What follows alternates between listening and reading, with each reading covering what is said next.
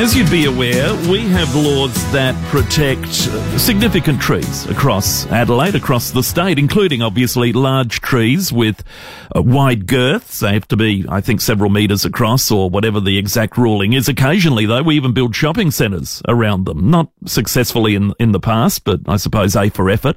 The state government wants to increase the urban canopy by 20% over the next couple of decades. And the proposal now is to link trees to animal life. So depending if they're home to a species of bird or perhaps even bat populations, the trees would be deemed to be significant as a means to heading us towards that target. Let's talk to urban ecologist. He's also a professor of biology, but chair of Green Adelaide as well. Chris Daniels, well-known man about town in terms of saving plants and all the rest. Hello, Chris. How are you?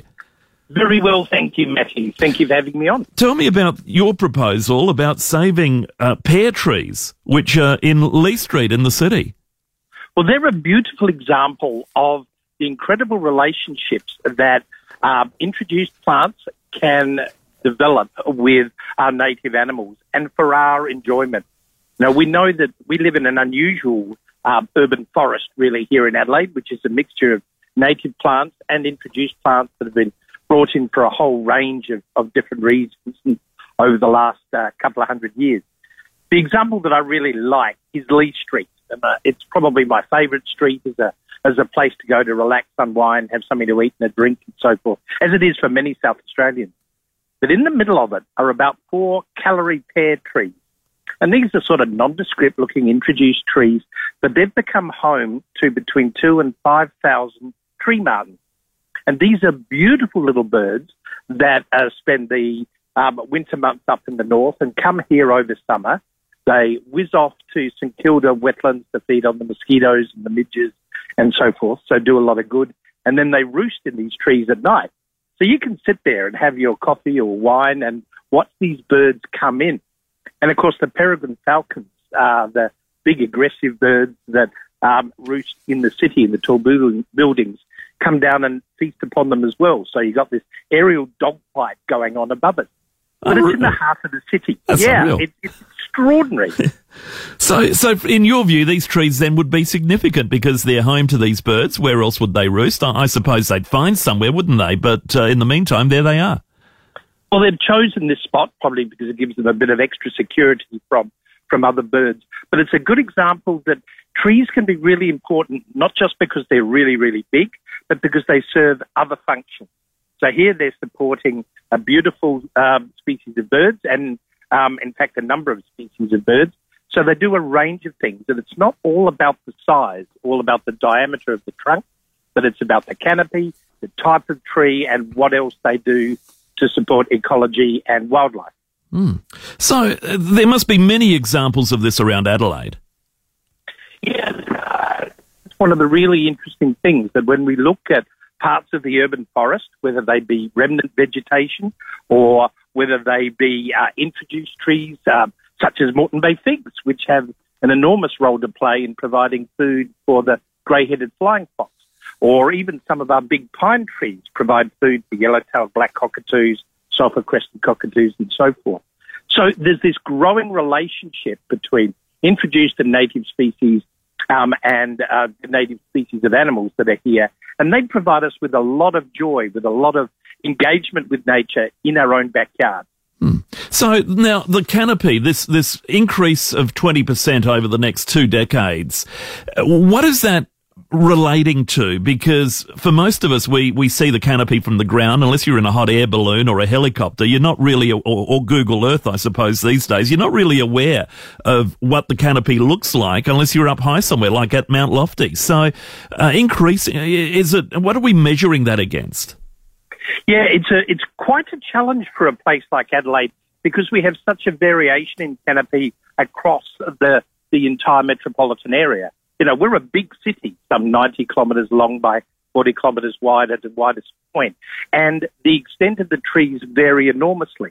So if you're in Burnside or Mitcham, for example, the tree canopy is about 50%. And if you do look down from Windy Point or from Mount Lofty, you can barely see the roads in those sorts of areas. But then when you move to the west and to the north, and also to some areas of the south, which were very extensively cleared for farming and for other purposes, all were originally grasslands, there's not many trees. So that area is often well below the acceptable limit, which is around 30%. And so those areas need to be prioritised to recover. At the same time, we also need to think about protecting the important native species in our leafy areas, species like river red gum, grey box, pink gum, and so forth. So there's a lot to think about. We at Green Adelaide have been doing a major study looking at the extent of the canopy by taking photographs from above and relating it to the heat island effect, to how much the roads and the hard surfaces attract heat on days like today, and then how much protection trees give to preventing those surfaces from heating up. It is important. And do you work with councils in advising on trees? Because, I mean, there's plenty of areas where, particularly in the city, and I've mentioned this before on air, my mum lives in a street in the city that is a small street, and council have planted enormous trees that have caused damage to walls and footpaths and all the rest. And you think, well, okay, we need greenery, we need a canopy. Trees are good in the street for the very reason of cooling the place down in summer, which is very helpful. But the trees they've planted are totally wrong for the size of the street. And you think, well, how could you make such a decision on council to put these whopping great big trees in a place with old houses and brick walls in cases and all the rest that just do more damage than good ultimately? Yeah, it's a really big challenge, isn't it, Matthew? We work very closely with all 17 of our councils, and we provide Cooler, Greener, Wilder grants to councils to support their tree planting efforts. And we are developing a plant selector to make sure it's the right tree in the right place for the right reason. You're spot on. You wouldn't put a Moreton Bay fig tree in a narrow laneway. And there are lots of very, very odd trees around the place just like that. In fact, you can see some in Hyde Park and whatever, which are clearly left over from a different time. Yeah. So it is about getting the right tree in the right place and thinking about overhead power lines and also underground water. So we work with SAPN and also SA Water to really get the right trees in the right spots. Councils have an enormous challenge because, yes, they do want to shade their roads, but no, they don't want to damage infrastructure. So, and also, of course, developers have similar challenges. So how do we make sure that there are trees in the footpaths in the front and backyard, but they're the right tree for the right development? Chris, do you agree with the Unley Council that is proposing a fee, a rate increase for people who don't develop a piece of land and don't have enough greenery on it in terms of tree planting and all the rest? Well, Unley Council, along with a number of councils, actually are really losing their tree canopy through infill development. And that's going to happen. It's going to continue to happen and creates an enormous challenge. Many of our councils have less than 5% open space, so there's nowhere to put new trees. So we wind up with more and more people in areas with less and less greenery. So that creates some real challenges. Unley Council, I know Prospect Council and a range of others are developing some sort of out-of-the-box thinking to encourage either developers to include trees or to have a greening space along a road, so having money put into that for purchasing land. There's a number of various options, adopting trees in footpaths, rethinking the way we do footpaths and even roads. These are all options that many councils are developing, and Green Adelaide certainly is supporting them so that we can match urban infill whilst retaining or improving our urban canopy. All right. It's a very tricky and complex set of activities, but it's something that has to be done. All right. Now, you mentioned the tree martins in Lee Street. People are asking, what about possums and koalas? I suppose koalas are fairly nomadic. They wander around, don't they? But possums might nest in a tree and suddenly that tree's gone. Well, it is a challenge, yes, for koalas, possums and people. Possums and koalas are incredibly loved by community and individuals up until they wind up having one in their fruit tree or in their roof. But, then they're not so popular. So how we manage urban wildlife is really important. I mean, we love to see the possum come and take a piece of apple on your your balcony, but then we can't stand them in our roofs in the middle of the night. So we have to get that balance right. Having more trees, of course, that's where possums and koalas like to be, and to spread them around. Both of those species are doing well in the city at the moment. Would trees that they roost in, nest in, whatever, need to be protected as well in the way that you're calling for the Lee Street trees to be saved? Well, if you think about the koalas, for example, they were introduced into the Malothies in the 1960s, and their numbers have really, really increased. Yeah.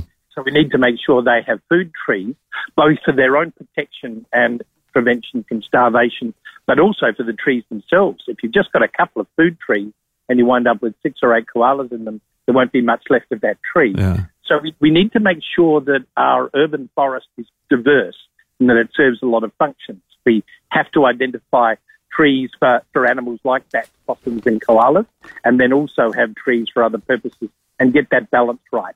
So there needs a lot of research, a lot of work, and it varies from spot to spot, from council area to council area, and even within some councils, you have very different demands.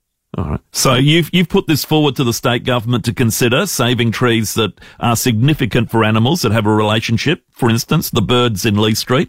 And would you expect it to be adopted? Is that the next step in the process? You'll be arguing for this to happen?